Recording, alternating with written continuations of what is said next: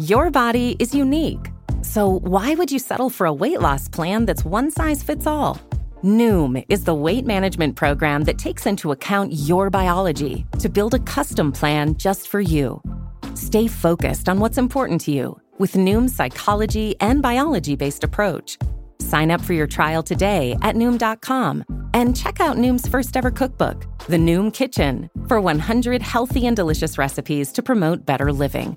Available to buy now wherever books are sold. Support for this show comes from Slack.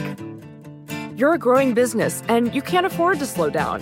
If anything, you could probably use a few more hours in the day. That's why the most successful growing businesses are working together in Slack. Slack is where work happens, with all your people, data, and information in one AI-powered place. Start a call instantly in huddles and ditch cumbersome calendar invites. Or build an automation with Workflow Builder to take routine tasks off your plate. No coding required.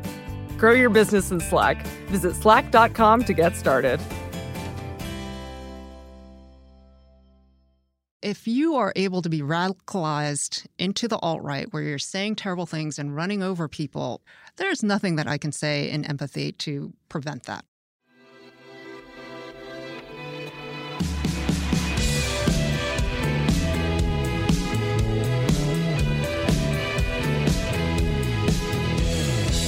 Hello and welcome to Ezra Klein Show on the Vox Media Podcast Network. My guest today is Ellen Pao. I've been thinking about Ellen Pao a lot lately. In 2015, she was at the center of two controversies that I've come to think of as the canaries in the coal mine for our current era. One was her lawsuit against the huge venture capital firm Kleiner Perkins, which is massive. The other was she was interim CEO of Reddit. And while she was interim CEO of Reddit, she banned a couple very controversial, very ugly subreddits. One about upskirts, another about fat shaming. She, ran a fight against revenge porn on the platform, and she was pushed out. In a way, she lost both of those battles. She lost her lawsuit against Kleiner Perkins. She was pushed out at Reddit. But she went on to write a book, Reset: Her Fight for Inclusion and Lasting Change. She co-founded Project Include, which is working on diversity in Silicon Valley. She's a tech investor now and a diversity and inclusion activist at the Kapoor Center for Social Impact. And she just saw a lot of this coming. I think that if her fights had happened this year, they would have had a very different outcome. But in part because they didn't, in part because she was here right when these issues were getting big enough that people would pay attention, but not big enough that people could win them. I think she's got a perspective on what is going on now in our country, now in our technology sector, that is worth listening to. A perspective on how gender discrimination works in the workplace, a perspective on why these platforms, Facebook and Reddit and Twitter and so many others, are now having to fight these wars about what can and cannot be said on them, whether or not they are in fact open and neutral platforms. A perspective on this fight that has emerged as a full-blown war in our culture over what is free speech, over what is politically correct, over what does it mean to let people speak in a way that keeps others from speaking? What responsibilities do the heads of big corporations have to allow any speech to flourish, even at the cost of there being a commons that people can actually participate in? There's a lot here that she was early to that I think is worth reconsidering now. So without further ado, here is Ellen Pao. Ellen Pao, welcome to the podcast. Thank you for having me. So I think of the year you had, what year was it? It was 2015? 2015. Between the lawsuit with Kleiner Perkins and your experience at Reddit as having been this incredible canary in the coal mine for then what happened in 2016 and 2017, what we're living through now. So I wanted to start here. How do you think year 2015 would have been different if it happened in 2018? It's a good question because it's complicated, right? Like, would we be where we are now if I hadn't sued and gone through public trial and made the changes that I'd made at Reddit? No. So, but how far would we have gotten? So I don't know. I think it would have been a lot easier if we were where we are today. Like, I think people's views are now changed. When I sued in 2012, people were like, this can't be true. The New York Times actually ran an article with a quote by some author that said, well, when I was writing my book about the boys of Silicon Valley, I didn't have anybody say any of these things, so it I'm super skeptical that any of it could possibly have happened because why hasn't anybody talked about it? And then you see what, people attacking me and really like calling me a bad performer and really saying terrible things about me. Like, this is why people don't talk about it, because you end up being really retaliated against. But this is a way in which I think what's happened is so remarkable. I mean, you think a lot about culture. In your book, you write a lot about culture. But before we started here, we were talking a bit about culture. And I think sometimes we have trouble separating these specific things we're tracking from the culture in which they take place. And the culture in which a lot of this takes place seems to me to have become very different. So let's put the lawsuit to the side for a minute and talk about the speech side of this. When you were at Reddit, you began closing down some of the most toxic of the forums. You closed down revenge porn and child porn forums. And that was controversial then. And I feel that now if you did that, it would be a lot less controversial, that there is a recognition now that these things that proclaim themselves neutral platforms were never truly neutral, but also that in any kind of polity, in any kind of space, decisions are being made and have to be made. And the question is how you make them. Do you think that the ideology around openness and speech and platforms in Silicon Valley has changed in the past 3 years? I think it's changed dramatically. I think early on, people didn't really think about community management, and it became very easy to just say, we're going to have this open platform and it's going to be a free-for-all, let people talk, and we're going to make sure that free speech reigns and people are able to express themselves. We see great things happening with Arab Spring. We see great things happening with people getting a voice and having an audience, and like anybody can get to the front page of Reddit. And now we've seen actually it is still very majority focused. You still have people getting pushed off these platforms. There's still a complete power imbalance, and that's actually not a good thing. Talk to me a bit about what the term free speech means in the technology sector, because I hear it a lot. And when I come from the political world, and when I hear free speech, I think of constitutionally protected free speech, which is not what people are talking about, because nobody's saying we're going to throw you in jail for saying that. That is not what Facebook can do to you. It's not what Reddit can do to you. But there is a term out here, free speech, that people are very committed to, and I think understandably so. It's an important idea. And it means something, but I have found it slippery to define exactly what it means. So how would you define it, or what do you think are the different definitions out here that are used for it? So I grew up in kind of journalism. I was a reporter in high school and in college. And so for me, free speech means like the lack of the right of the government to control speech and to limit what you can say. So that was my grounding. And then when I came out here, it's been used much more almost as a marketing tool. Like, we're going to use free speech to promote and market our platform as something that's really good for the world, as something that's adding value because we're allowing people to speak their minds. We're allowing them to reach different audiences. We're creating this distribution that wasn't possible before, and it's oriented around this value of free speech that, most people believe in, like the government shouldn't be controlling what we say. But now it became really kind of sloppy and kind of warped because people started saying, all right, now these platforms are all about free speech. So if they start removing information, it's a violation of my free speech, which I have this very strong belief is this constitutional right. So that constitutional right you mentioned earlier is now bled into kind of this corporate policy, and it's gotten very sloppy. And it's also been interesting because platforms have taken down information forever. They've taken down spam. They've taken down all sorts of content. But it's just when it gets to people pushing the boundaries, sometimes just to push the boundaries, or where they feel like they should be able to be racist or misogynistic or, whatever ist you want. And they feel like I deserve this platform because I am exercising my constitutional right to free speech. One of the things that I hear, to try to take the other side of the argument, is that take the folks who do not want to say any of that and in fact are repulsed by that rhetoric, but in many cases have run or have been engineers behind some of these platforms. There seems to me to have been for a long time a belief that is now under challenge, which is that by allowing very toxic forms of speech to flourish, that will allow more wonderful forms of speech to flourish, more great ideas to come into being, more innovation to happen, that by opening up the platforms with, the dangers that comes with and, with the collateral damage that brings, that the final outcome of that would be good.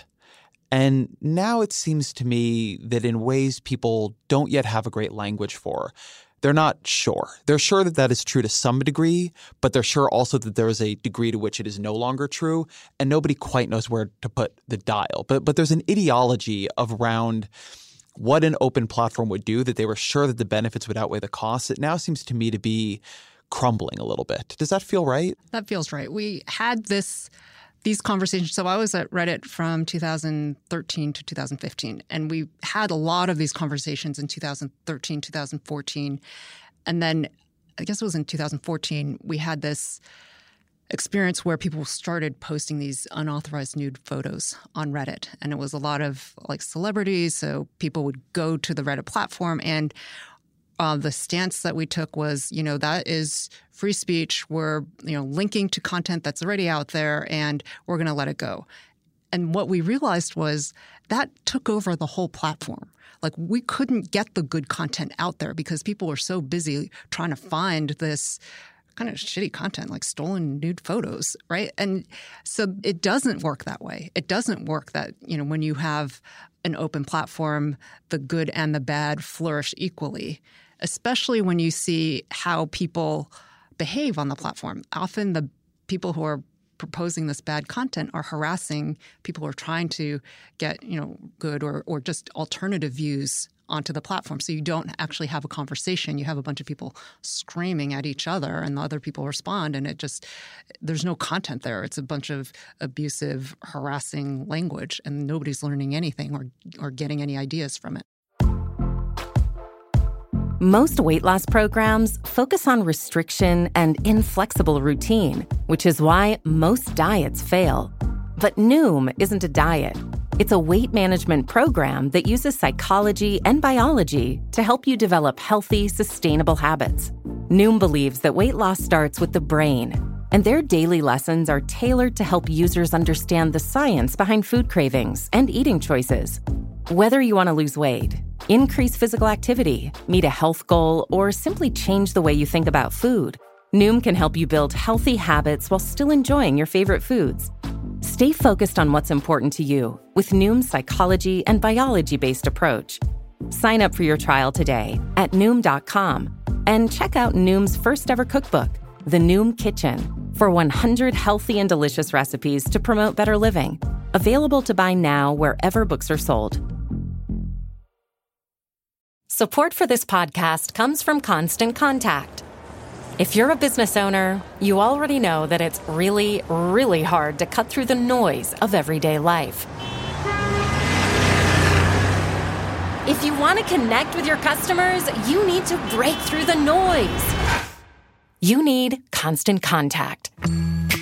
Constant Contact is a marketing platform that makes it easy to reach new audiences, grow your customer list, and connect over email, text, social media, and more.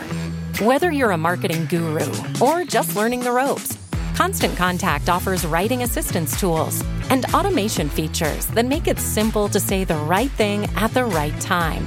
So get going and start growing your business today with a free trial at ConstantContact.com. Just go to ConstantContact.com right now. Constant Contact, helping the small stand tall. ConstantContact.com.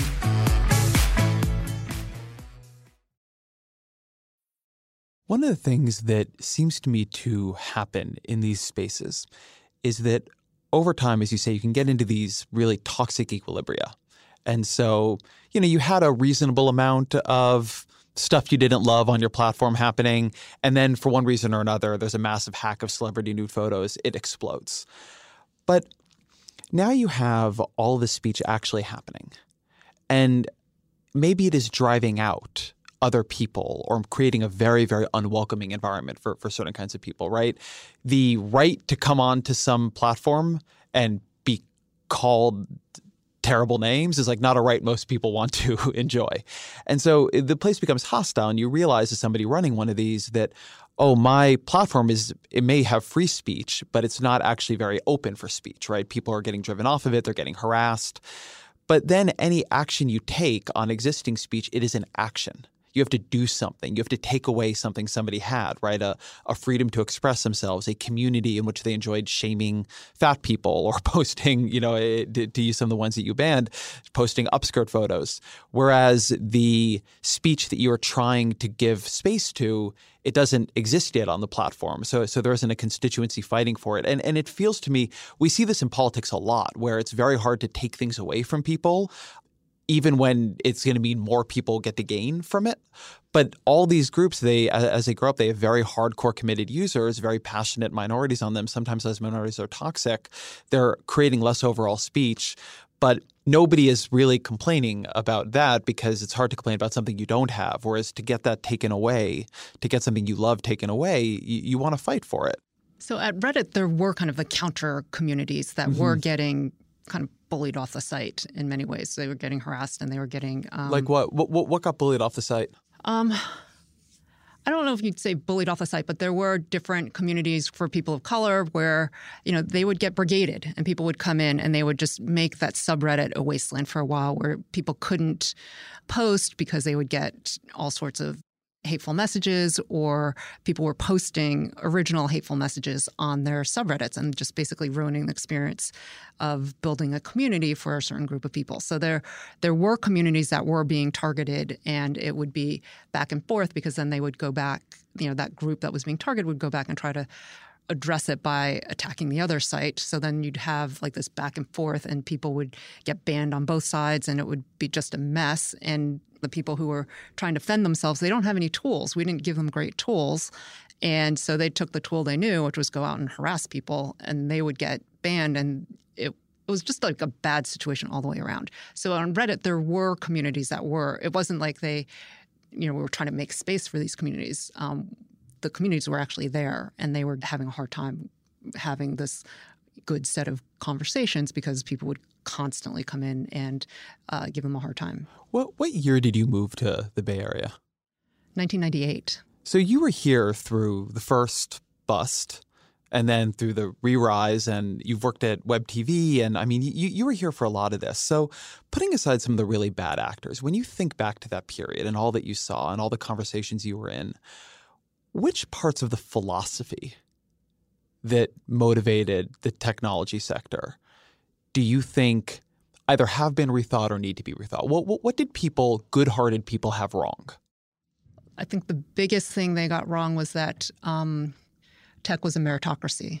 And the idea that anybody could succeed because look at Steve Jobs or look at Bill Gates, like they started these great companies and they built them out of nothing, and anybody can go and do that. This kind of Horatio Alger image actually didn't hold true for huge swaths of the population.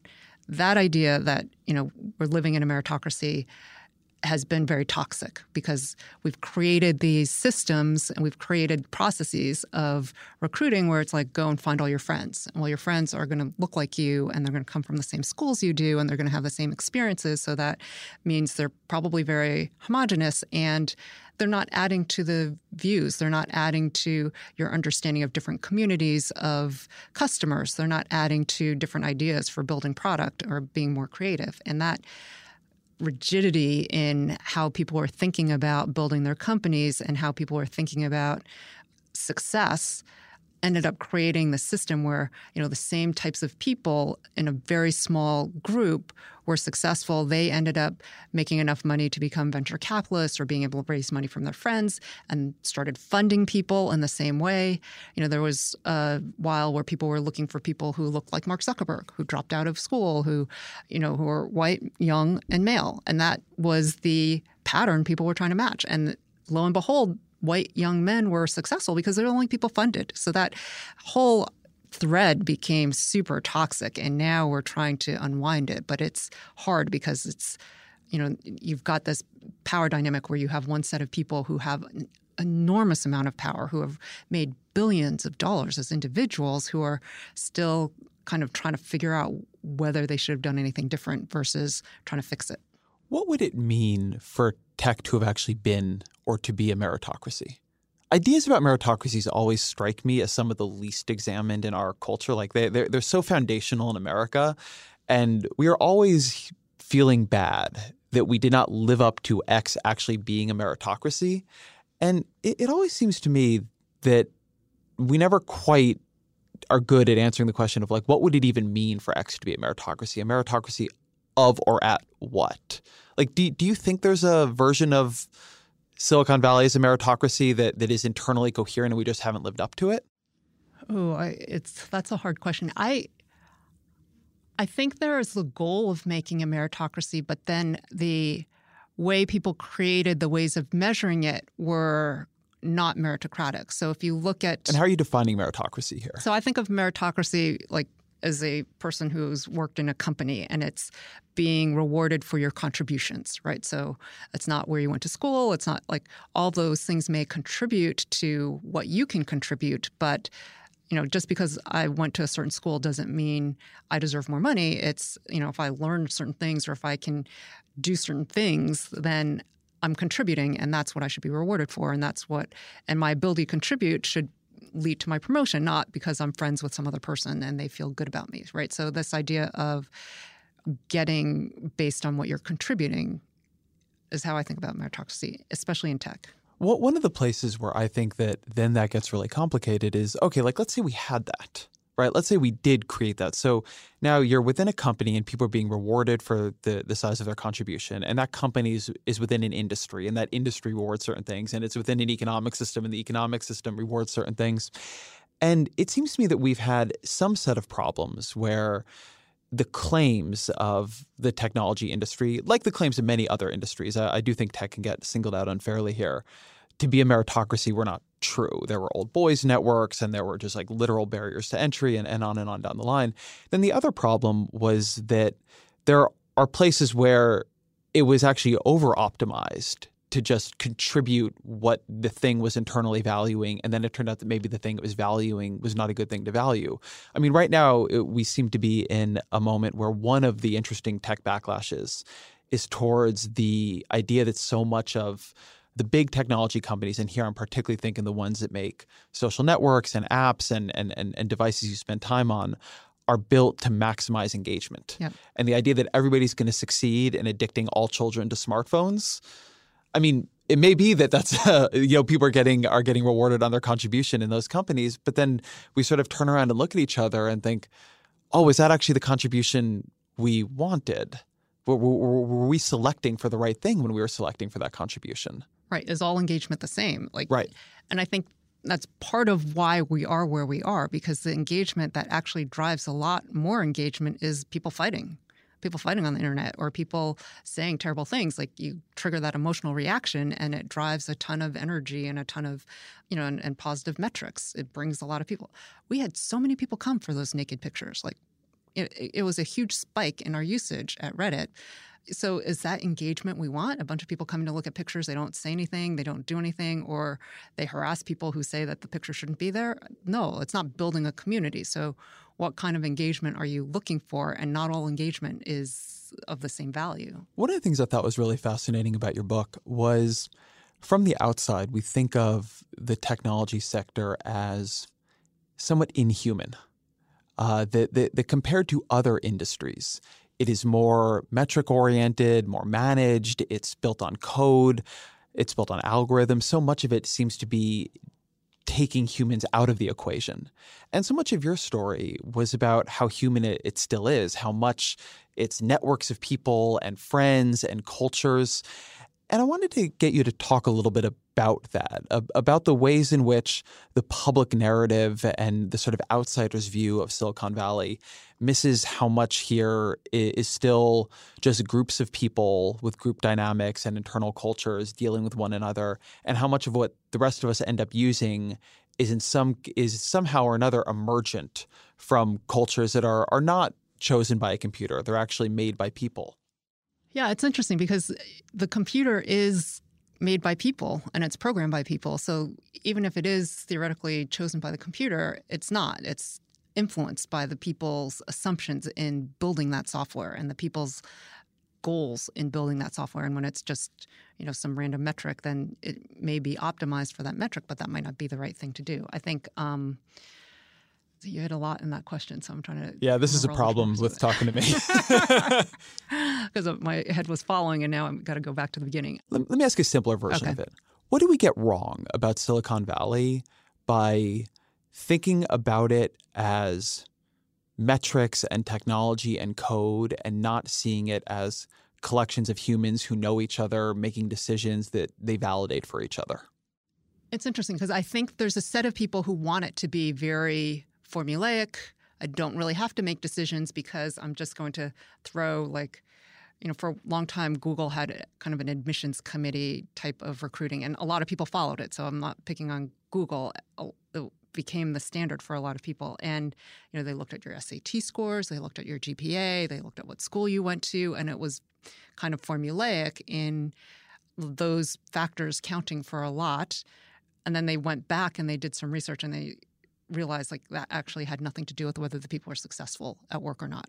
So there's this desire to make it very formulaic, but the reality is people get involved all the time, and often these formulas are used to continue exclusion and to keep things, they're used against people to make sure that they don't move into the inclusion area from the excluded area. It's used to exclude people, and it's not used to exclude people fairly. When we think about the platforms here, to just use one example, one of the ideas about them that was very strong for a long time was they were neutral platforms. Facebook, Reddit, Twitter, etc., neutral platforms. Anybody could be on them. Anybody could write text in the box and click publish, and then it was published and it was there for all the world to see. I feel like one of the arguments made by you and made by others is that in ways that the people behind these platforms didn't understand, they were not as open and not as neutral as they thought. That there were things that they didn't see that were necessary for folks not like them to participate. What are examples of that to you? What did people miss by missing the human element here? So I will give credit to Ev Williams from Twitter, who has now said multiple times publicly that he thinks they had it wrong. They thought about free speech and open platform and missed a bunch of stuff. And I think a big part of it is what are the dynamics on the platform? How are people being rewarded and how are people being treated? And the biggest thing that's easiest to see now is the harassment. The fact that these platforms were mostly created by white men who were not experiencing the harassment led it to fester on the sites. And that ended up creating a lot of the toxicity and enabling a lot of these groups to build followings and to continue to take that harassment off-site into real life. Do you have a theory of why so much harassment flourishes on these sites? I think it's the emotional reward, on Reddit, where you can get attention and you can get karma. And the more extreme that you can be within the rules of the site without getting kicked off, the more attention you'll get and the more reward you'll get from your social group. Do you think that there is more harassment online than offline? Do you think there's something different about the dynamics of these online spaces that makes people who would not be this way offline this way online?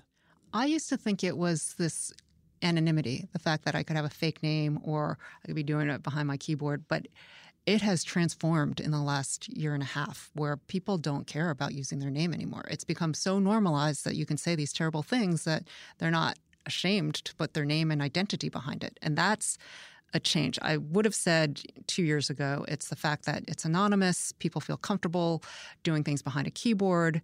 But now I feel like they've been supported so much that they don't need to have that anonymity. And I think it's like natural discourse. And that's the way people behave on the internet. It's become the pattern of behavior that is known and that people are used to and that people realize is being rewarded. Let me try to take the other side of this for a minute. There are a lot of folks online, from what I can tell, who the way they see what is playing out now is that the norms of what you can and can't say are changing very fast. I'll use as one example the use of non-traditional pronouns for people who have non-traditional gender identities. And that all of a sudden, if you misgender someone, you're a villain. Whereas 10 years ago, people barely talked about this. And these folks say maybe don't agree. And now they're being told they're harassers, and that they see this discussion about harassment as just a way to sort of weaponize an issue against them so that they have to buy into social change that they're not comfortable with, and that this isn't really an on-level discussion about harassment, that in fact they're the ones who are getting the full weight of society's opprobrium taken against them when all they're doing is writing comments online or trying to have a space where they, talk about video games and like to talk about how hot women are in video games. And that there's this whole discussion that has arisen where the way they talk is being made abnormal. And then when they try to fight back, they're called harassers. Do you have any sympathy for that viewpoint? I think it's a very favorable spin on a situation. I've not seen anybody attacked for misgendering somebody or using the wrong pronouns in isolation, right? It's usually accompanied by other language and by a kind of negativity around non-binary genders, right? So yes, it's often intentional and intended to provoke and to upset and to anger people. So I've misgendered or used the wrong pronouns and I've not been attacked, right? You say, I'm sorry, here, let me use your pronoun correctly and make an effort, and people are generally understanding that we're in this time of transition and it's not going to be automatic and not everybody knows everybody's pronouns, and and we move forward. And I feel like that is becoming more and more a part of people opening up and trying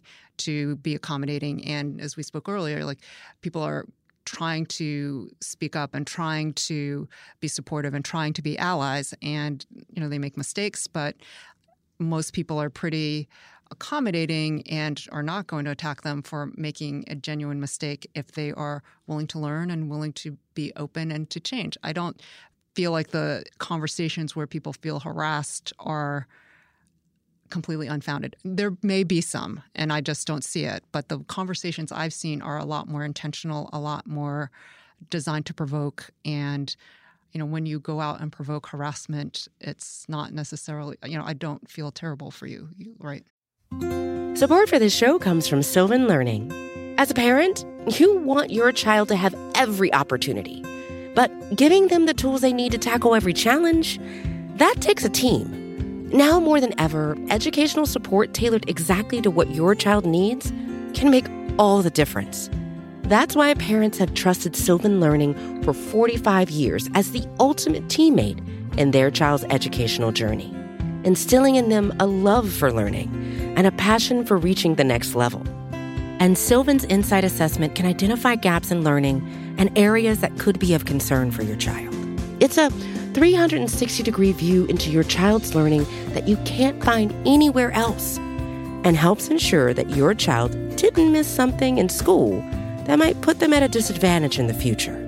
And right now, it's the best price of the year at $29. Go to sylvan29.com to learn more and get your child's assessment for only $29. That's SYLVAN29.com.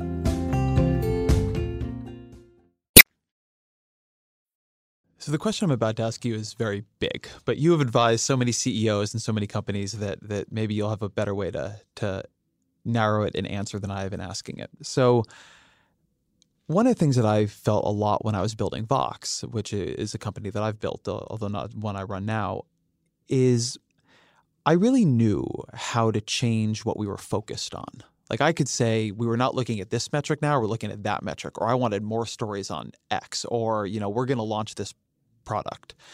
Culture, which I understood to be probably the most important thing we were building, the tools with which to shape it were much more opaque to me. I mean, it was something that evolved in part organically, in part with us pushing. It's something that my leadership team talked about a lot. I mean, I'm proud of the culture we built.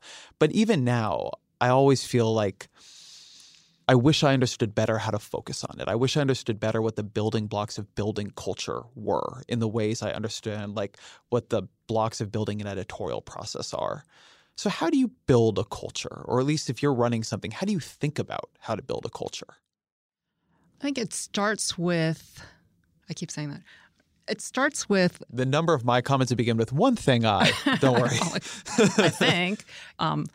It starts with really coming up with core values that you want your team to embrace and that are going to be the guiding principles that you build your company on and that you make decisions around, and that, hopefully everything is consistent with those values. And then on top of that, you have a code of conduct where you really are very explicit about what behavioral expectations were. We didn't have a good code of conduct at Reddit, so people didn't realize, don't touch people and give them massages. Don't say, how big your penis is. Like, don't do that to people because it's not acceptable work behavior. And if you are pretty explicit about what to do, and then you also create a process for bringing up these issues and you make it very clear to people, then you'll hear about things early. And then as a leader, you have to jump on it. You can't let your HR team quash it because, if we get rid of this one person complaining, then we solve the problem. No, you have a problem, and it's probably more than this one person complaining. And you need to go and figure out what's going on there and fix it. And part of that is, if it is your star engineer or your star reporter, making sure that they get penalized in some way, because otherwise people assume that that's part of what makes them a star, and they copy that behavior, and it becomes part of your whole culture. What are the company cultures you most admire? Oh, that's a good question. Recently, I've been really excited about Patreon. We've been working with them as part of our Startup Include program at Project Include, and I feel like they've really come from a place of wanting to learn to moving into a place of leadership. And as I mentioned earlier, they have taken this goal of getting to 50% women and non-binary employees and 50% people of color in their employee base by 2020. And I haven't seen any company who has been as ambitious or as public about their ambitions. Where are they now?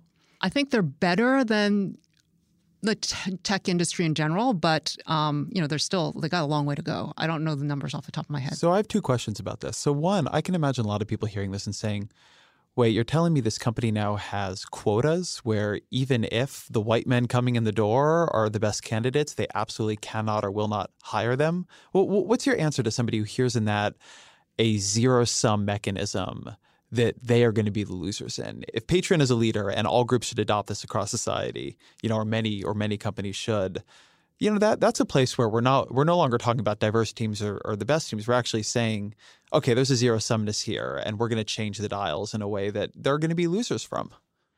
Oh, it's such a rigid way to think of it as zero-sum, so it's hard for me to address. I think the idea is that we're trying to get the best people in the door, and we're trying to get the best people who have not been given a fair shot, the opportunity to contribute at the most, at their full capacity. And that has not happened in tech unless you really believe that, white people and white men in particular are better at everything, right? If you look at the numbers across the board, there's so little representation. You'd really have to believe that people were inferior in order to support the current demographics of the tech workforce, especially on all the different levels and in the specific functions. So for me, it's like, they're really trying to experiment, and they're thinking about, hey, in 20 years, this is what the population is going to look like, and even more so. So I want to get a head start and make sure that I'm able to reach as many people as I can and to recruit from as wide a candidate pool as possible. And I want to make sure that,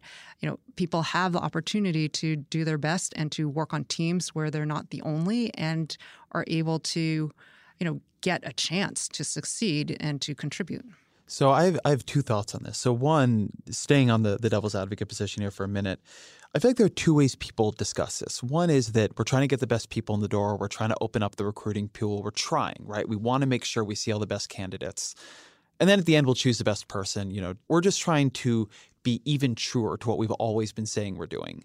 Then there's another version, which is, no, we've decided actually that to be the best company we can be, we need to be more diverse than we are. And the best people, sort of irrespective of some of the things we've traditionally selected for, or like the fact that the job is just called engineer, like we've decided the best people are like, if it's not a woman or a person of color, in this position, given what our company demographics are, they're not going to be hired. My sense is that to get to the diversity numbers that a lot of companies want to get to or, arguably need to get to, that more of that has to happen than has. But that is also something people are very uncomfortable defending. It makes many people very defensive. You have this great quote, by telling, from Sequoia Capital in your book, I believe it was, who said when they had 0 women in their whole senior venture capital team, the one thing we're not going to do is lower our standards, which clearly that was not the issue. But there's a real tension between the rhetoric of inclusion and the rhetoric of quotas. Like, we're just going to get people who, fit these demographic categories because we've decided that's what we need to do. And it sounds to me a little bit like Patreon is moving in that direction. But I even hear here, like, there's a discomfort with that conversation.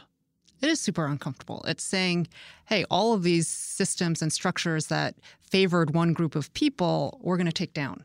And we're going to say, hey, we're not going to focus on, your SAT score. That doesn't prove your contributions. We're not going to focus on the school you went to. We're not going to focus on all of these things that, we all jumped through the hoops to accomplish because we thought they were going to be our ticket to a good job and the ability to contribute to the best of our capabilities. And all of a sudden, the whole playing field has changed. And it's uncomfortable because it favored, certain groups of people. So obviously, if you've spent your whole life going through these hoops and all of a sudden, the end goal has gone someplace different and everything that you've done is no longer being rewarded the way you expected it to, it's uncomfortable. I think I totally understand that. I think the part that is missing is there's a whole set of people who have not been able to even get to the hoops. And how do you address the fact that these hoops actually don't work, right? You're not creating better product. You're not creating better companies because now we've got all these products where harassment is built into it, where you can discriminate against whole classes of people because none of the people who are in leadership positions and able to impact the product were experiencing harassment or had friends who were unable to use the product or had, all these behaviors that happen to huge segments of the population. So there's, the argument yes, I want to make it more fair, or yes, I want to push really hard and maybe I'm going to be a little bit unfair in that process. But it's also I want to get to the best product. I want to reach as many customers as possible and I want the best opportunity for my company to succeed. I understand why people are worried a great, white male candidate isn't going to get hired. That is so not the case in Silicon Valley. Those people will continue to get hired. There are opportunities, the jobs are at the companies that people want to go to, they're hiring, right? There's a huge opportunity and it continues in tech. So there's not a lack of jobs. And the part that I think the smart companies are realizing is we're based on our people, our ability to hire great people. And if we don't start looking at people from different groups, we're not going to be able to hire fast enough. And something I want to pull out of there is it is so much easier to do this amidst growth than scarcity. I mean, when you're in an industry or a company that is growing, you can do so much more than when you're in a company where all you're working through is attrition. So I just want to put that as a little pin there. You said something else that I wanted to pick up on because I was talking through some of my concerns about radicalization earlier. You said that if you believe that the way these companies are currently composed is natural, then you have to almost take with that some real beliefs about inferiority in folks who are this underrepresented in these companies. Something I'm tracking, and I'm going to try to use a less loaded term than inferiority, but is a huge attraction in the kind of Silicon Valley world to arguments about genetic, biological, et cetera, difference that all seem to end with the idea, and that is why white men are doing great.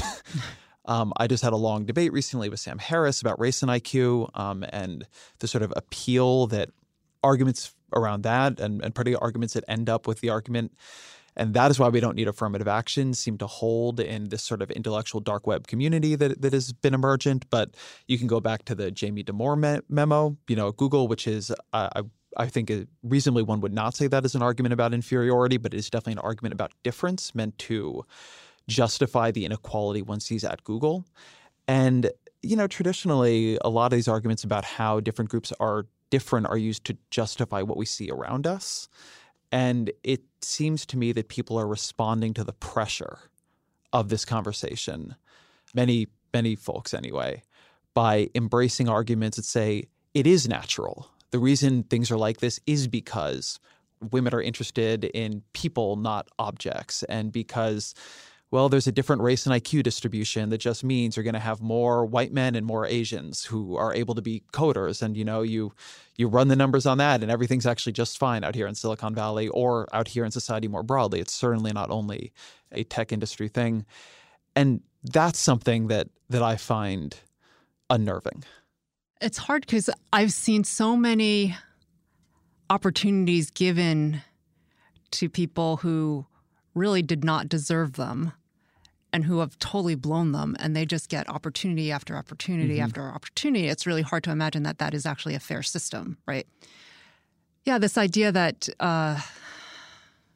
it's hard because it's a widespread belief, I think. We don't really talk about it, but it is more widespread than people want to believe, and it's hard to counter.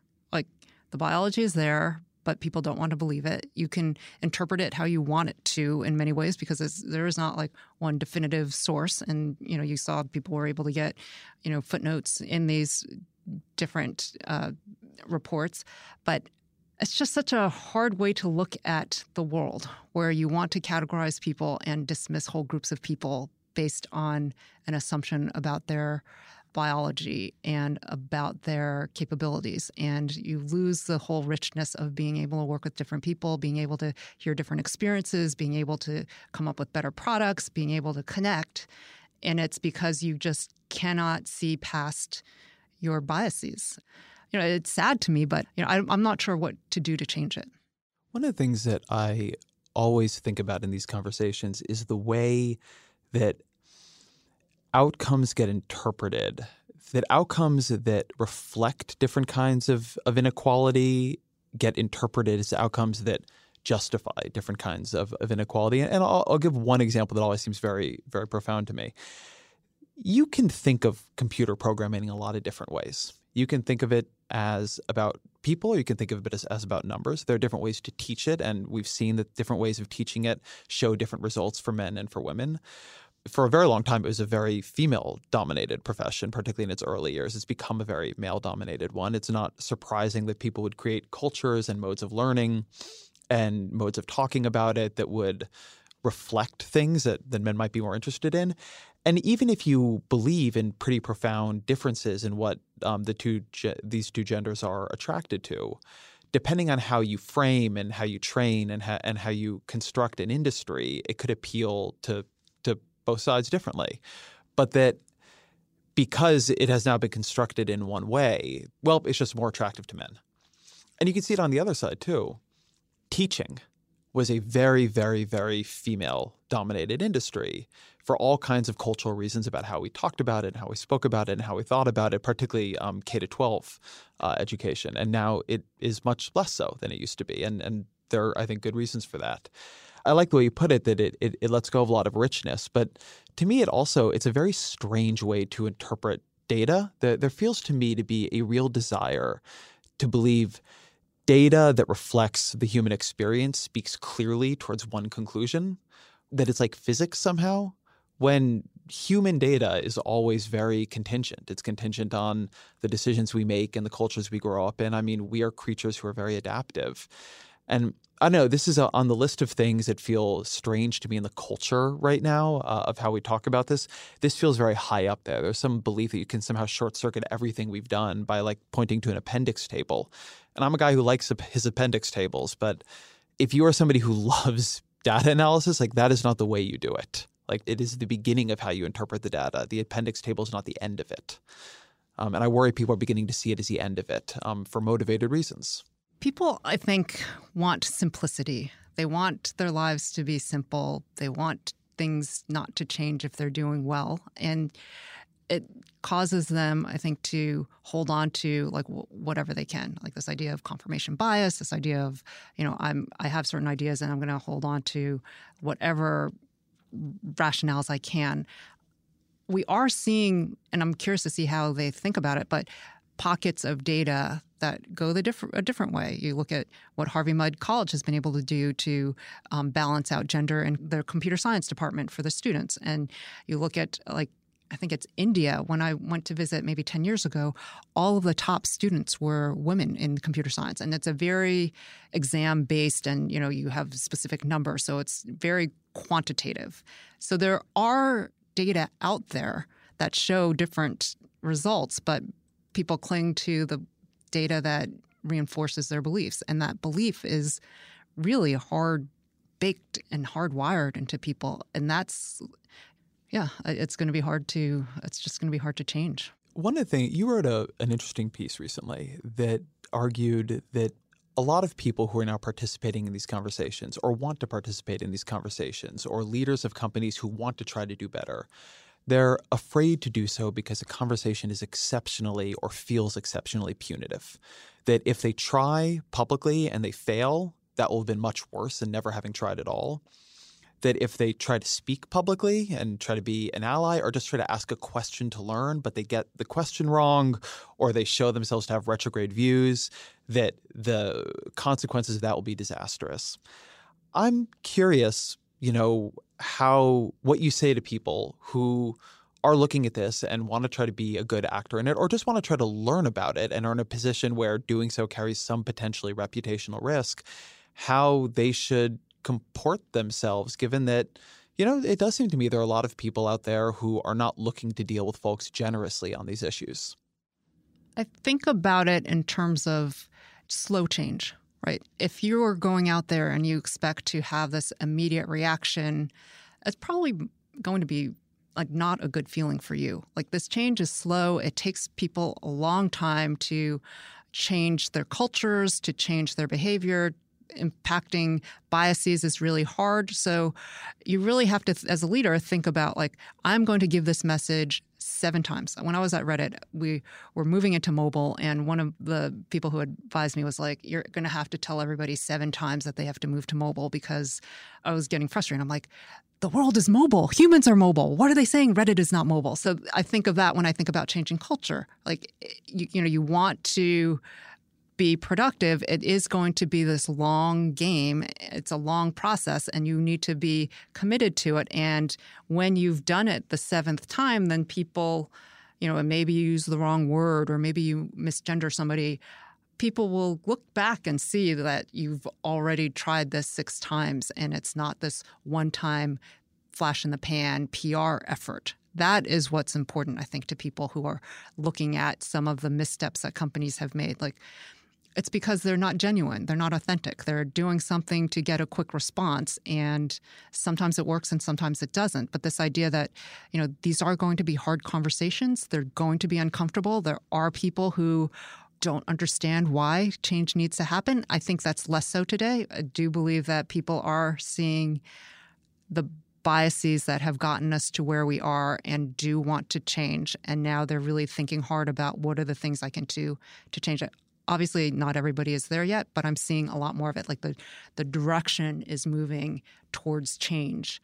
So people are easier to talk to now than they were a year ago, and certainly easier than before 2015, when everybody assumed that we were working in a meritocratic environment. If you just want to learn more about all this, what are some books you recommend? What have you read that has influenced you that you think should have a wider audience? Yeah, I'm in the middle of reading Ijeoma Oluo's book, So You Want to Talk About Race. And it's a great book because she talks about her experiences and she's a beautiful writer, and ties it to all of these lessons that we need to learn about talking about race and about biases and about our, how we think about the world if we've been raised with privilege, and the way that people who don't have privilege experience the world, and the biases that show up every day and how they impact people. And that it's a little bit of a hard book to read because it is so clear about all of the issues,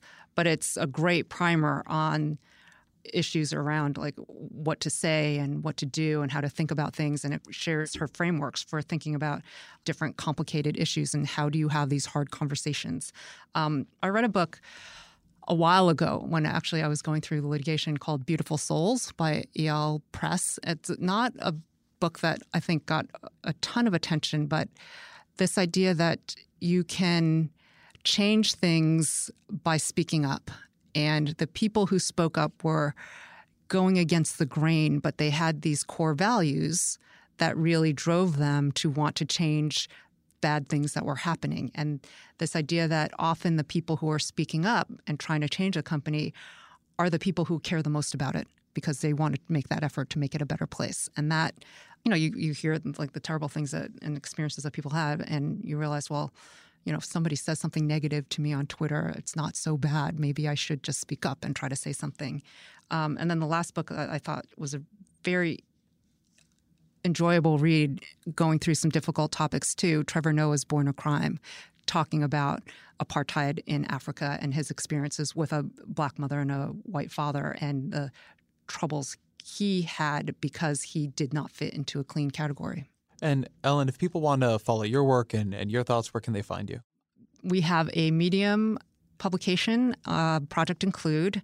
I have a website that I have not updated in probably a year, Ellen Pao, but that has some links. And I did write a book, and then I enjoy doing podcasts. What's the book called? The book is called Reset, My Fight for Inclusion and Lasting Change. I'm so bad at self-promoting. Thank you for prompting me. I will mention it also in the intro. I read the book. Right. It's great.